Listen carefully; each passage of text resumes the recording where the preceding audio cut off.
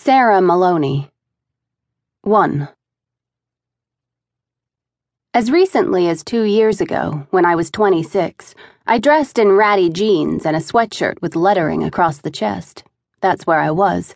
Now I own 6 pairs of beautiful shoes, which I keep, when I'm not wearing them, swathed in tissue paper in their original boxes.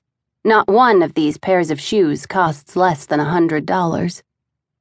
Hanging in my closet are 3 dresses, dry clean only, 2 expensive suits, and 8 silk blouses in such colors as hyacinth and brandy. Not a large wardrobe, perhaps, but richly satisfying. I've read my Thoreau. I know real wealth lies in the realm of the spirit, but still I'm a person who can, in the midst of depression, be roused by the rub of a cashmere scarf in my fingers. My name is Sarah Maloney, and I live alone. Professionally, this is something people like to know these days, I'm a feminist writer and teacher who's having second thoughts about the direction of feminist writing in America. For 25 years we've been crying, "My life is my own." A moving cry, a resounding cry. But what does it mean? Once I knew exactly what freedom meant, and now I have no idea. Naturally, I resent this loss of knowledge. Last night, Brownie, who was sharing my bed as he does most Tuesday nights, accused me of having a classic case of burnout, an accusation I resist. Oh, I can be restless and difficult. Some days Virginia Woolf is the only person in the universe I want to talk to. But she's dead, of course, and wouldn't like me anyway. Too flip. And Mary Swann, also dead. Exceedingly dead. These moods come and go.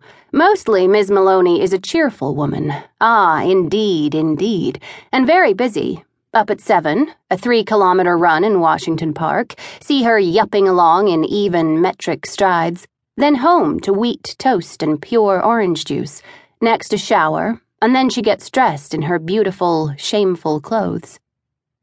I check myself in the mirror. Hello there. Waving long, clean, unpolished nails. I'll never require makeup, at least not for another 10 years. Then I pick up my purse cum briefcase, Italian, $300, and Sally Forth. Sally Forth. The phrase fills up my mouth like a bubble of foam. I'm attentive to such phrases, needful of them, I should say. I don't have a car. Off I go on foot, out into a slice of thick, golden October haze, down 62nd to Cottage Grove, along Cottage Grove, swinging my bag from my shoulder to give myself courage. Daylight muggings are common in my neighborhood, and I make it a point to carry only $5, a fake watch, and a dummy set of keys.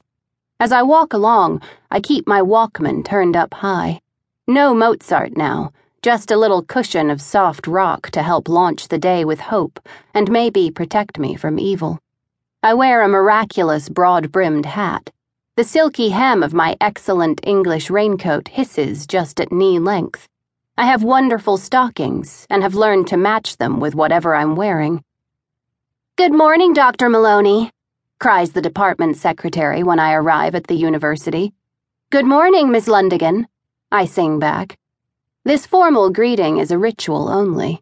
The rest of the time I call her Lois, or Lo, and she calls me Sarah, or Sare. She's the age of my mother and has blood-red nails and hair so twirled and compact it looks straight from the wig factory. Her typing is nothing less than magnificent. Clean, sharp, uniform, with margins that zing. She hands me the mail and a copy of my revised lecture notes. Today, in 10 minutes, Lord help me, I'll be addressing 100 students, 90 of them women, on the subject of Amy Lowell, an American enigma. At 2 o'clock, after a quick cheese on pita, I'll conduct my weekly seminar on women in Midwestern fiction. Around me at the table will be 7 bright postgraduate faces, each of them throwing off kilowatts of womanly brilliance, so that the whole room becomes charged and expectant and nippy with intelligence.